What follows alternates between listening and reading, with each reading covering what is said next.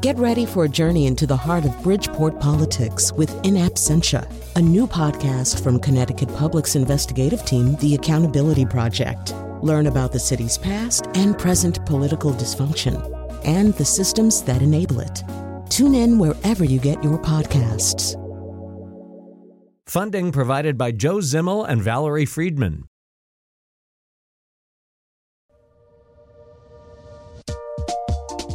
This is Where We Live. I'm John Dankowski. Coming up, the recent Connecticut Forum conversation about race and racism was briefly disrupted by an activist protesting the lack of a Black Lives Matter representative on the stage. We'll meet her, but first.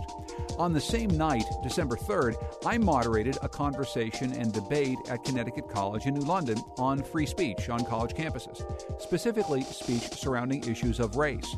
The panelists were Jelani Cobb, UConn professor and New Yorker staff writer, and Connor Friersdorf, staff writer for The Atlantic. They'd been having a back and forth online, covering the issue from very different perspectives. In a New Yorker article titled Race and the Free Speech Diversion, Cobb writes, "The freedom to offend the powerful is not equivalent to the freedom to bully the relatively disempowered. The Enlightenment principles that undergird free speech also prescribe that the natural limits of one's liberty lie at the precise point at which it begins to impose upon the liberty of another." Connor Friersdorf responded in an Atlantic article called "Free Speech is No Diversion" by defending his stance and saying he's not in fact using free speech to divert the topic of racism. He wrote, "The impulse to declare the First Amendment null and void when it interferes with punishing racist, hurtful speech may seem in the moment as though it shows compassion toward marginalized groups, solving their anger and pain, but it does so at their ultimate expense, and I'm not even convinced that the immediate anger and pain would be less." Before our conversation, each panelist gave a prepared speech to argue his point. Now, you can hear those at our website, WNPR.org. We'll pick it up at the beginning of our moderated conversation, which took place in front of a packed audience full of students, faculty, and community members. I asked Friersdorf about how being a white male affects his reporting on issues of free speech and race. A lot of commenters about what happened at Yale who watched the video that was put on screen were very upset that this young black woman at Yale was screaming at her professor and was using profanity. To me, that didn't bother me at all. I didn't write about, I didn't criticize her for being upset. I did criticize the content of her ideas, not her tone.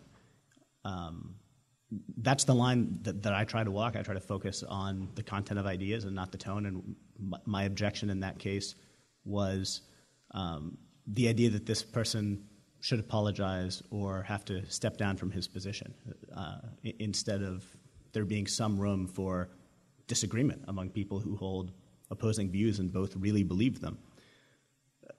I would also say, though, that, it's certainly not my place to tell anyone how they feel, whether they're someone of a different race, someone from a different experience. I can't interpret people's feelings. There is, however, there are arguments being put forth by people other than me, by people who don't have white skin, who are certainly challenging the way that students on some campuses are reacting to what's going on around them. I don't know if I agree with them or not, but I certainly think that they're worth looking at, and I think it's evasive ultimately to look at the color of the person's skin who's making them and to say, well, you can't make that, so we're not going to engage it. In the New York Times, Randall Kennedy, one of the black professors at Harvard who had tape put over his portrait, he wrote, "Racism and its kindred pathologies are already big foes. There's no sustained payoff in exaggerating their presence, thus making them more formidable than they actually are. Disturbing, too, is a related tendency to indulge in self-diminishment by displaying an excessive vulnerability to perceived and actual slights and insults. Some activists seem to have learned that invoking the rhetoric of trauma is an effective way of hooking into the conscience of solicitous authorities. Perhaps it is useful for purposes of eliciting certain short-term gains. In the long run, though, reformers harm themselves by nurturing an inflated sense of victimization." I've never argued that people are nurturing an inflated sense of victimization. I don't know if they are or not. I think probably it differs from campus to campus, from individual to individual. I do look at students, though, who, in the aftermath of that Yale incident, said that they were not able to sleep and they were not able to eat or attend class because of the email that professor sent. My reaction isn't to tell them, my reaction to that isn't to tell them you're wrong to have that emotional reaction. It is to say, it seems like that reaction is damaging to you and making you unhappy. And if there is a way that you can learn to react differently, it will be to your benefit and it will help fight these problems. And resilience is a skill worth trying to cultivate. I'm in favor of free speech. I'm a big fan of free speech. I'm going to be very clear. I'm a bigger fan of free listening. And what I mean by that is the idea that if you have not had this experience, I disagree with what Randall Kennedy is saying. But I also know that Randall Kennedy is someone who has had to navigate race in this society. This is a disagreement among peers. It is not a disagreement between me and someone who has no idea what this is like or who has a secondhand experience. And it's this kind of presumptuousness that leads us down kind of blind alleys. And one of the things I find that's kind of notable, and the way this plays into free speech is this. Here's a kind of interesting little footnote to D.W. Griffith's career. So he released Birth of a Nation in 1915. And he saw this huge response to this film, and that the Klan was reinvigorated and all these things happened, and it was kind of jeopardy for black people's lives. And the following year, he released a film called Intolerance. And historians have misunderstood Intolerance. And it's 4 vignettes about about circumstances in which a person's intolerance of another person leads to violence and victimization.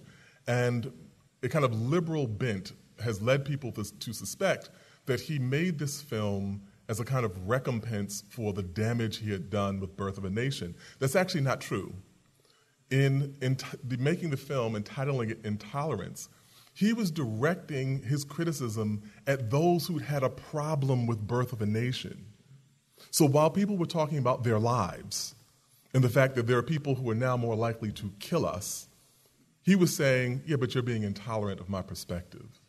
And I think that this is kind of the extreme example. Let me be also very clear. I'm not saying that Connor thinks like D.W. Griffith. That is not. Connor has written some very important work, particularly his writing about Chicago and the Laquan McDonald situation. I would encourage you to read. But I am saying that this kind of logical fallacy has continued in kind of successive generations in which this argument has been played out, and we find ourselves arguing about one thing and in so doing completely blind to the implications of such a much bigger and more, and in many instances, deadly concern. And the last thing, I keep saying this, one final point. For now. One final point for now is that one of the things that amazes me most is that in 2015, the site of the primary outrage about free speech and the threats to free speech is marginalized students or students from particularly historically marginalized groups on college campuses who are on college campuses in such small numbers that it is on majority white campuses in such small numbers that it in itself is a shame. But beyond that, it's stunning to me that we could have this much energy devoted to the idea of students on college campuses while the biggest threat to free speech is the national surveillance infrastructure. No one can say anything without fear of there being consequences. You can't email or tweet or text or any kind of electronic communication or talk on your phone without the government knowing what you're saying and that having a chilling effect on people's ability to speak their minds. That is where the primary threat to free speech in America exists right now, not the allegedly hypersensitive students of color and women on college campuses. You use the term, though, free listening. You're an advocate of free listening. What does that mean, and how do we get to that? Because I think that's one of the issues here, right? There's not, if there are chilling effects on any type of speech, many would say, then you don't have the ability for people to listen, to learn from one another, to learn from someone who's different. And isn't time on a college campus exactly the time when you're supposed to do that? Figure out how stuff works. Figure out how to talk to people who don't look like you. I mean, that's absolutely true. But it's also like we have a conversation where we're saying that students were terrified of saying the wrong thing. I'm sympathetic. I also know that there's students who are terrified of being raped. I know there's students who are terrified of being, as one student had, after the Paris attacks, a student on our campus had an anti-Muslim slur put on his door and then was in fear of his own physical safety. And so I recognize this and I'm sympathetic to it. I also recognize that there is another issue here, and that in the kind of self-absorption that we can say, oh, well, someone may be upset that I said something offensive, there are people who are dealing with other issues that are very much more tangible and realities and threats that are very much more, have much broader social implications. And I think we should be mindful of these things. That's what I meant by free listening. However, listening, I think, is what is missing in this equation. We get to understand other people's experiences by saying, oh, this is what it's like to be a Muslim in a period in which people are kind of hysterical, have this anti-Muslim hysteria. This is what it is like to be an undocumented person while there is a presidential candidate who's calling your entire ethnicity rapists. Like, what does that feel like? And I think that's where we get to the actual education. Connor? Yeah, there are a few things I want to inject about a bunch of stuff that's been said. One, just to underscore the point about surveillance and to connect it with the issues that we're talking about tonight, one of the terrible instances of surveillance that I've written about is the Muslim student groups in New York City and the New York area, where NYPD officials were sent undercover to infiltrate their student groups. They went on a river rafting trip at one point with them and sat in on their meetings. And the really pernicious and terrible effect this had on the ability of these people, it sowed suspicion within the community, like who is the person that's undercover among us.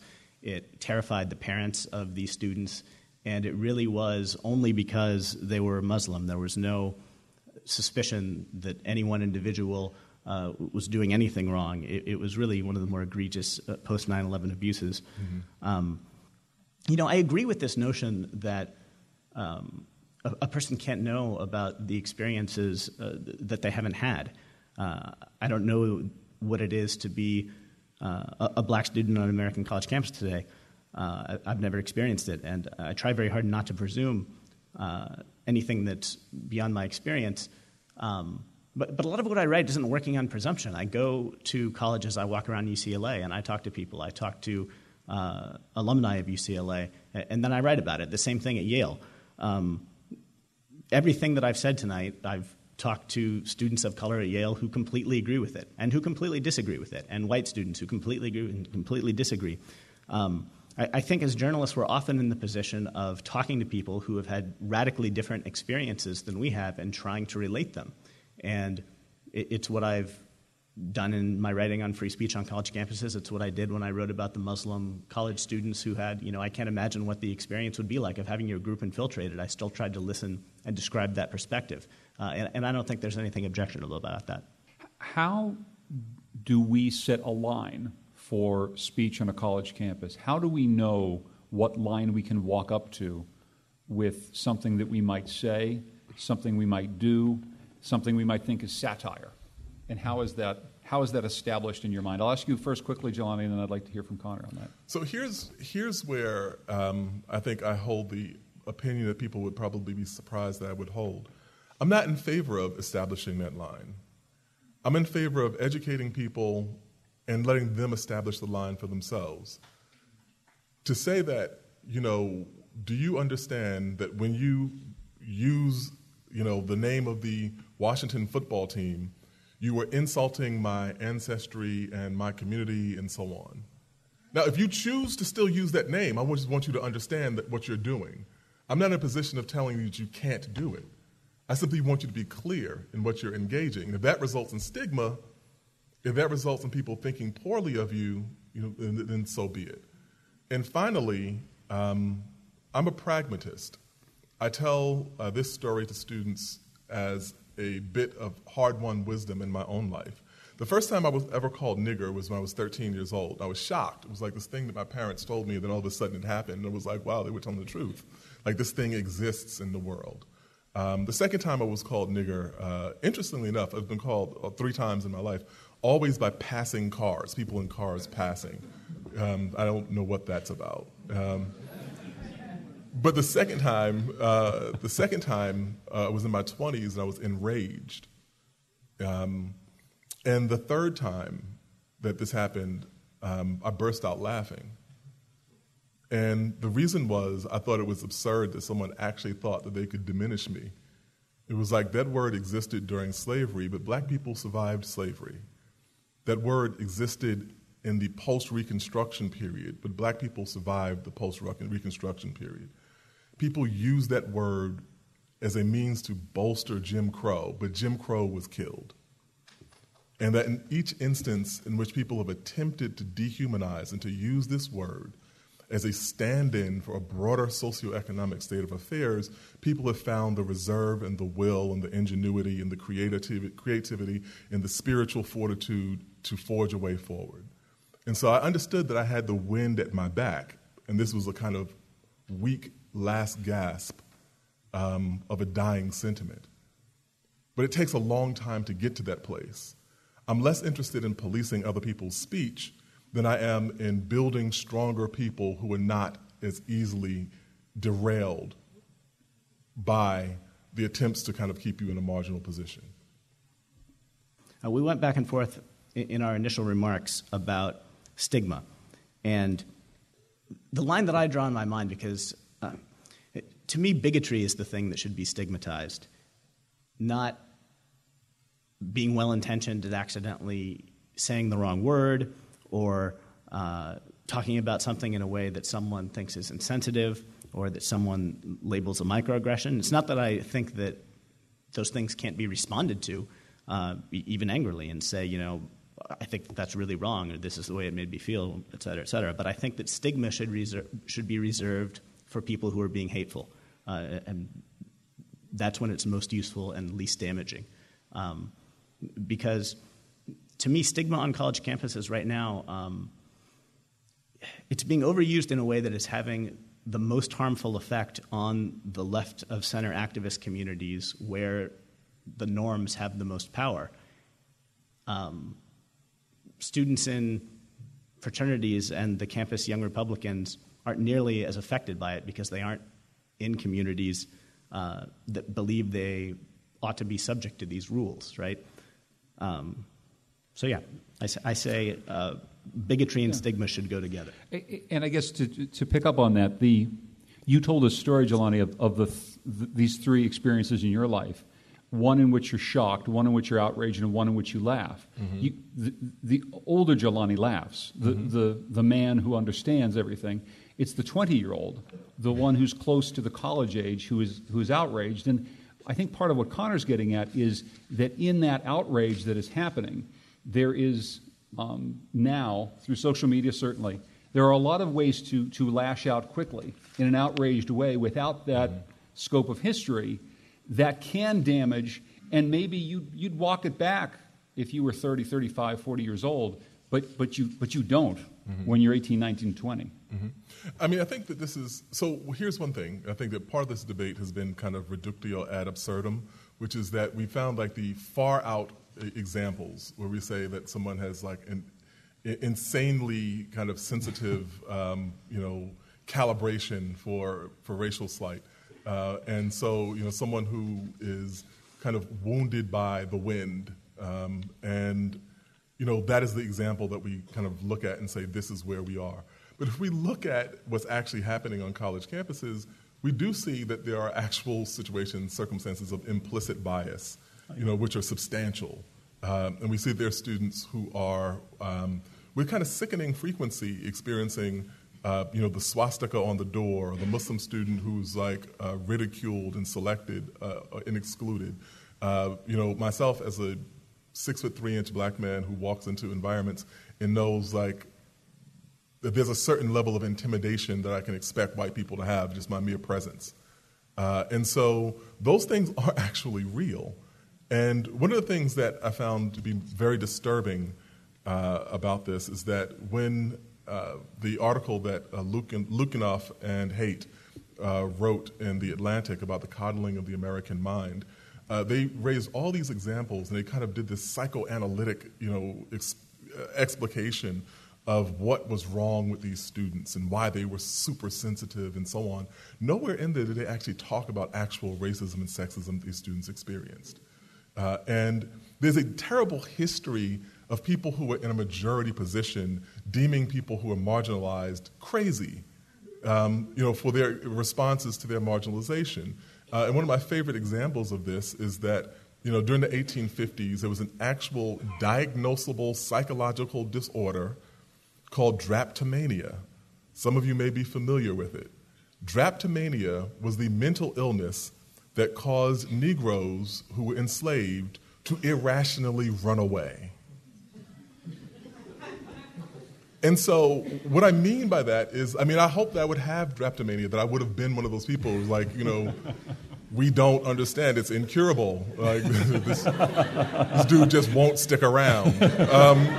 But in the bigger sense, I think that this line about sensitivities, it tends to err on the side of the powerful. And that's what I think that we should be mindful of in having this conversation. And I say that even as someone who does say the only way that you can reasonably respond to this is to cultivate a kind of stronger inner core such that you cannot not be easily knocked off balance by these things because they will be a continual part of your life. That's the New Yorker's Jelani Cobb and the Atlantic's Connor Friedersdorf, speaking at a panel presentation taped at Connecticut College earlier this month. We'll have more after this break. This is Where We Live.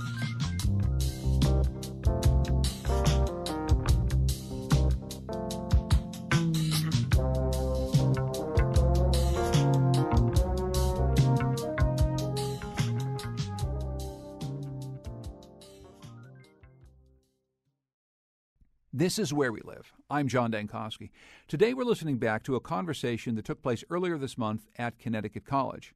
I was the moderator, and our panelists were Jelani Cobb, UConn professor and writer for The New Yorker, and Connor Friedersdorf from The Atlantic. The topic was free speech and issues of race on college campuses. We got a question from a first-year student at Conn College. If you said, we're not going to use these words, we're not going to use like this because it has racial implications, it's like you're setting a tone, and people might not agree with it, but from there you can be like, okay, this is why we do this, so it prevents this thing from happening. It prevents these people from feeling this way.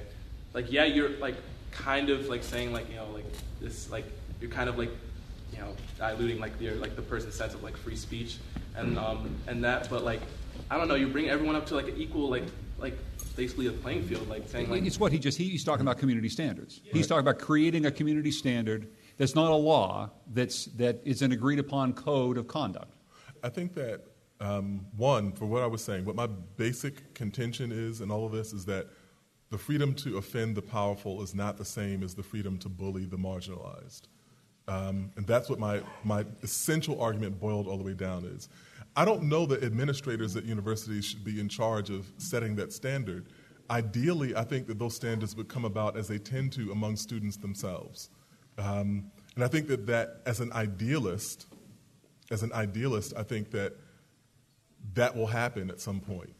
And I think that maybe this conversation, the conversations that people are having, the conversations that people are being forced to have on college campuses now is expediting that process in some way.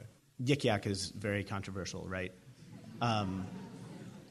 And it's a terrible, I go on it and I'm shocked by some of it. Of course, the racist things also just, the sadness of some students talking about, I haven't told anyone that I'm thinking about suicide. I saw once, The only silver lining to having speech like that on Yik Yak is that these people are so marginalized that they've been pushed into a form where they will only say these things anonymously because they know their character would suffer so much by the community outrage if they were ever to say them to people's faces. And I'm glad that they're marginalized in that way and that they don't dare speak these things to people's faces because they know that they would be pariahs on campus. I think that's kind of glib because we had an incident on our campus. I'll talk about the University of Connecticut. We had an incident on our campus where there were obscene threats made at a African-American sorority and on Yik Yak. And this had actual tangible consequences. There were young women who were very fearful walking around campus because the anonymity it actually enables in a certain way. So now they don't know who thinks like this. Is it a person who's in their class? Is it a person who lives in their dorm? Are they actually in physical jeopardy? And I don't think that if this were a kind of anonymous commentary of the sort that we see on many, blogs or comment sections and so on, that would be one thing. But it is connected to a broader complex of ideas and practices and policies. And so it's not simply this person said something offensive. Is that they said something offensive. I'm the only one of my background that lives in my dorm or my building. I'm, from this particular community, which may or may not be economically marginalized, or any of these other kinds of things that relate to this just being one more kind of drop in a bigger deluge of concerns. And so I think that we have to look at it in saying that people are not sensitive for nothing. People are sensitive because it connects to something that is part of their own lived experience. I absolutely agree that they're not sensitive or nothing. I don't think I disagree with anything you just said about Yik Yak. The only thing that I would add, when I read Coddling of the American Mind, when I look at some of the people like the quote I read earlier, telling college students, trying to tell them, respond to this in a way that's resilient. When I write about these issues, I have in mind that everyone who is protesting right now on campuses, within 4 years, is going to be someplace where there's no administration to make demands about. The community is going to have views that are radically different all over the place. If they lived in my neighborhood in Venice, California, they have, mentally ill people walking down the street screaming obscenities all the time. Hostile coworkers, hostile neighbors in apartments, and Yik Yak still in the outside world, unfortunately. What's the right response to that? To me, part of that is preparation for a world where there's definitely not going to be a speech code, where there's definitely not going to be the community norms that I hope everyone is able to enjoy soon on college campuses. And I don't see a ton of talk about that resilience. So one of the things that struck me about someplace like Yale, as I've been covering it, when a white male student at Yale says that he feels disempowered because of something that happens, the first impulse of the activist community of the campus left is to show him the extent of his power and privilege. That's fine, I don't object to that. But when any other student says that they feel disempowered, the immediate impulse is to validate whatever they said. And I understand it, but I think that there's a sense in which that does a disservice to everyone except these white male students who are being shown the ways that they're empowered. And I think especially at some place like Yale, I have a hard time with the idea of marginalized students at Yale if they graduate with a Yale diploma. Marginalized compared to what? These are people with tremendous resources and power, which isn't to deny the hardships that they face or diminish them in any way. It's just to say that they're very smart. They're very smart. They have connections to media all over the country. They can get their voices heard. They can have very powerful activism. And I'm not saying that this makes anything that they've gone through okay or less painful. I just want to remind them of this because it will help them to remember that they can put their voices out there, and that if they feel if they're not aware of these things, because who's aware of these things when you first get to college, to me, this context is helpful to them, not damaging. Very quickly. So that's like saying that President Obama, you shouldn't be humiliated by having to show your birth certificate to prove that you're a citizen because you got to be president in the first place. I don't think I said that they shouldn't be humiliated. But that's not what I'm saying. Like, that's so beside the point. The point is that even if you are a person, it's actually more damning. You're saying that I'm a talented person, I have resources, I have maybe a middle class or upper middle class family, and I can get to an elite institution, and I still have to grapple with the same concern. And so it heightens the response in some kind of ways, and as opposed to in circumstances where you might anticipate encountering this. Now, I still think, like, we keep kind of falling back to the same thing. Of course there's resilience. Resilience is crucial. We've been saying the same thing. I'm simply saying that telling someone to be resilient when you're a person who has experienced this is understood very differently, have very different implications than telling someone to be resilient when you're a person outside of that community and you've never experienced it. Because what it sounds like is invalidation. It's saying, oh, just toughen up. I think it's very clear that I wasn't saying that their experiences are invalid. I'm not saying that you do. I'm saying it sounds that way. Okay, well. Okay, we'll let's move on. We have a question here and we have a question in the back. Let's go here first. It's just how you talk about resilience. And I apologize for saying this, but historically, toward the world, oppressed people, all they have is resilience. Resilience is not a state policy. That is what people do every day to survive when they're oppressed. So this recipe that you're kindly giving it to us, we're tired of drinking it. We drink it every day. I had a cup this morning, and many people here did. So this whole thing about students who cannot sleep, if they could just be more resilient, their mother was resilient, their grandmother was resilient, their ancestors who were slaves were resilient. Listen to the spirituals, listen to the blues. It's kind of, and I don't like to use this language, but very offensive to hear someone telling people who've been historically resilient, and that's all they always have, is in their DNA, whether they like it or not. You need to be more resilient, toughen up. We've been doing that for more than 400 years. What have you been doing? That is the question. It's very problematic.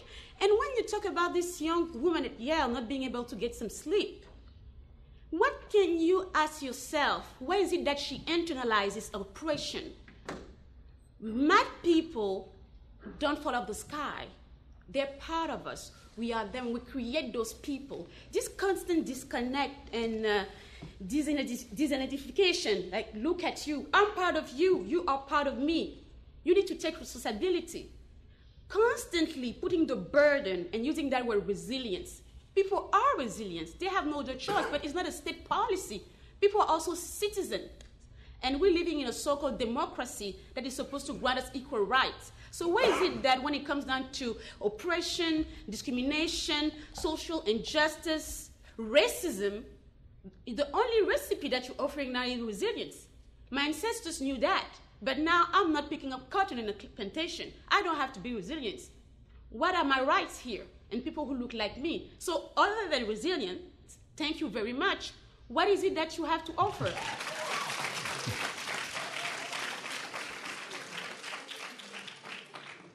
Connor?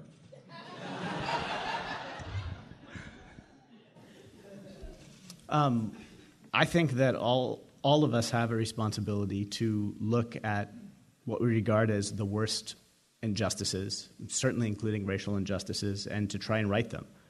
I try to do that every week in my work with the topics that I choose to write about. I dissent from the notion that telling people you are empowered in these ways is offensive, is condescending. I don't think it's so. I don't think it's the same as telling people your reactions to this are invalid. I don't think it's the same as telling people there aren't, in fact, problems.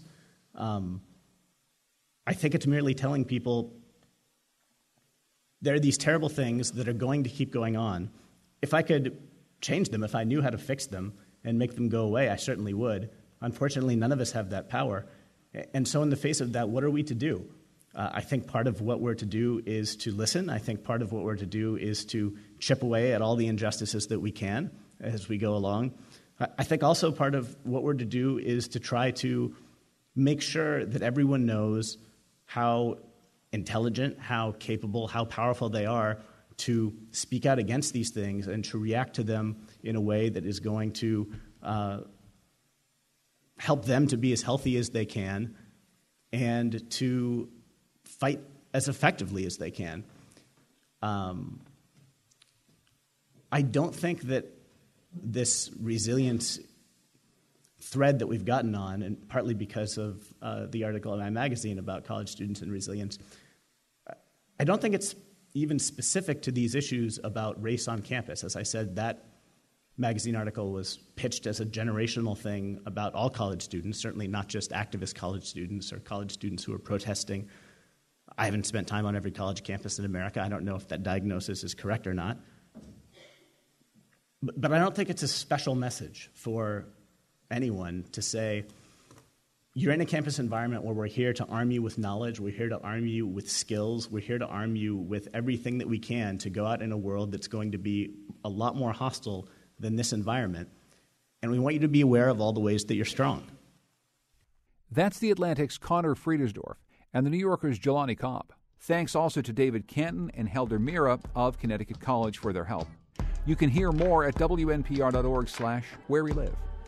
Coming up, the Moral Monday activist group interrupted a Connecticut Forum conversation on race earlier this month. We'll find out more about why. It's coming up next, Where We Live.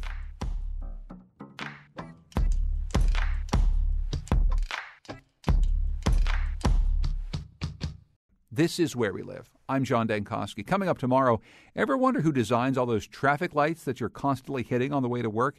We'll take a look at the art and science of traffic light programming. We'll hear from experts and engineers in Connecticut and Utah. We'll also find out how new smart signals are improving traffic flow in my hometown of Pittsburgh, Pennsylvania. Hope you can join us tomorrow. Now, as you may know, I periodically moderate panel discussions at the Connecticut Forum in Hartford. These events are billed as no-holds-barred conversations on important news and cultural topics, and we do often get into some pretty deep conversation. Now, just before the debate about race and racism at the Forum earlier this month, which was moderated by NPR's Michelle Norris, a protester stood up, took out a bullhorn, and talked to the packed crowd at the Bushnell Theater. Tonight, there's no meaningful representation of the Black Lives Matter movement on that stage, so we're here to represent those missing voices. And to remind you that this conversation does not bring back the Black lives lost to police brutality and does not bring prosperity into Black communities. We're here to invite you to take the next step beyond conversation. Please move to action and show up for racial justice. The woman was ushered out into the lobby as Michelle Norris and other panelists called for her to be brought back to take part in the dialogue. That protester was Janae Woods. She's an activist and writer who is part of the Black Lives Matter movement and the Moral Monday movement. They've been staging regular protests on Mondays in Hartford, protests that have stopped traffic on the streets. She came into our studios to talk about that night's protest, which took place at the start of a conversation about the very topic they're trying to raise awareness about. Janae Woods, welcome to Where We Live. Thank you for having me. First of all, why don't you take us through that night at the Connecticut Forum? The conversation was about race and racism, and there was a panel of people on stage ready to have that conversation, and there was a room full of people, thousands of people, ready to take part in that conversation, and you stood up and said what you said. Take me through why. I was there on behalf of Moral Monday, and we are a group of activists who are part of the Black Lives Matters movement, and we wanted to point out through disruption at that forum that there were voices and perspectives that we believed were missing from the stage that night that were really critical to having a nuanced, real conversation about the state of race and racism in the United States, in Connecticut, in the Hartford area specifically. And we also wanted the disruption to function as a call to action for the thousands of people in the audience who might think that their contribution to the movement was their presence there tonight. And we wanted to let people know that this is only one thing. This is a start. We hope that you take this conversation and move forward to action, and that you don't regard this as the one and only thing that you can do. What voices were missing? Well, there were voices missing that represented people who are actually working in the Black Lives Matters movement, people who are out on the streets, people who are protesting, people who are on social media sharing what's happening in real time, people who are affiliated with the different actions that are taking place around the region and the state with regards to Black Lives Matters. And also there was a lack of voices that represent people who deal with the intersections of race and racism and other kinds of oppression. For example, there were no voices representing the trans community. For example, this year alone, Black trans women have been disproportionately murdered, and that is a Black Lives Matter issue as well. I'm involved with the Connecticut Forum. I'm hosting one coming up later on, and because of what I do here, I believe that having dialogue and talking through things actually really does help. It helps to lead to good conclusions. Maybe not quickly enough, but it can lead to good conclusions. One thing I've found as a professional person doing this is that it's hard to get all the voices on a stage. Like if you really want to have a conversation in which everyone is heard, if you put everyone who had kind of a dog in the fight on the stage, you'd have so many people on the stage and so few people in the audience, you wouldn't really have a conversation. I guess I'm wondering if you just talk about that notion, because it's something where I sit that I feel very clearly, but I understand that you're coming from a different place. I do not disagree with you in thinking or believing that dialogue itself can lead to some good outcomes. In fact, for the past 5 years, I've traveled around the country helping people in communities organize dialogues to bring together people across different perspectives and different viewpoints to have conversations about critical, sensitive issues in their community, including racism. I do, however, think that we have reached a point where we need to couple dialogue with action. And we need to start moving forward and not just speaking about the problems and not just dissecting the problems, but we also need to start thinking more about being solutions-oriented and using the stories and the viewpoints that we come up with in these dialogues to find some common ground so that we can start coming up with people-based solutions to address some of the issues that we're facing. Well, what are some of the actions you were hoping people would leave with in their minds? I mean, you want the people who are in the audience probably mostly as passive participants in that night's conversation. And as you quite rightly say, I think a lot of us think, well, we are part of these conversations. We truly care about these issues. We're doing the right thing. But you want people to turn to some sort of action. Be specific. What action do you think? Yeah, not just to walk away having engaged in educational entertainment for the evening, which is what some people consider that particular forum on racism to be like, but instead to walk out thinking, well, what can I do to support the movement? What can I do to support the movement for the liberation of Black people and people of color in this community? What are some organizations that I can join? How can I support people who are out in the streets protesting? How can I reach out to my local elected officials to let them know that this is an issue I care about? Thinking about what can I do to disrupt institutionalized racism or systemic racism in the different systems in my community, for example, in our schools and our medical system, in the way that we engage in policing of communities. Coming up with lots of action ideas around that, I think that would have been really helpful if the forum had presented some opportunities for people to then become actively engaged in doing rather than just talking about the issue and thinking theoretically about where do we go from here, but offering some concrete next steps for people who really did want to become more catalyzed and become more fully absorbed into the work. And I want to talk more about the actual action that people can take in a moment, but before we get too far away from the conversation about conversation and how important that can be, something that has been said about the Black Lives Matter movement, whether it's a disruption like this or perhaps disrupting a Bernie Sanders event or a Hillary Clinton event, is that by doing that, you might lose people who would be allies, who truly believe, my goodness, I'm on the side of the angels here. I want to work with you. I am part of this just as much as you are. I just have a different thing that I care about most. For instance, someone supporting Bernie Sanders would say, I want Bernie Sanders to be elected so that all these other things happen, is what they'd say. So how do you address that issue where, in some ways, this type of activity might put you at odds with people who could be really strong allies, but who might now keep you at a distance in a way that probably wouldn't be helpful? Well, to people like that, I would say first, if you consider yourself to be a really strong ally, where were you before the disruption? Oftentimes people don't come out and say, oh, I would have supported you, but if only. And then I think we start to get into what we call respectability politics. I think that instead of criticizing the tactics of people who are engaging in these kinds of disruptions, ask the question, well, why are you disrupting? I think that is the more important question. Mm-hmm. And again, where were you before the disruption? And if presenting a few moments of inconvenience or raising a little bit of a ruckus at a political rally or by blocking an intersection is going to turn you against the movement so completely that you no longer would consider yourself to be an ally, were you ever actually an ally to begin with? During that event at the forum, as we heard the panelists, including the moderator, I think were trying to engage with you at the time. Did you consider in that moment that you might indeed stay and make a disruption, make it visible what you were trying to say, but then stay and be part of the conversation that was being had on stage?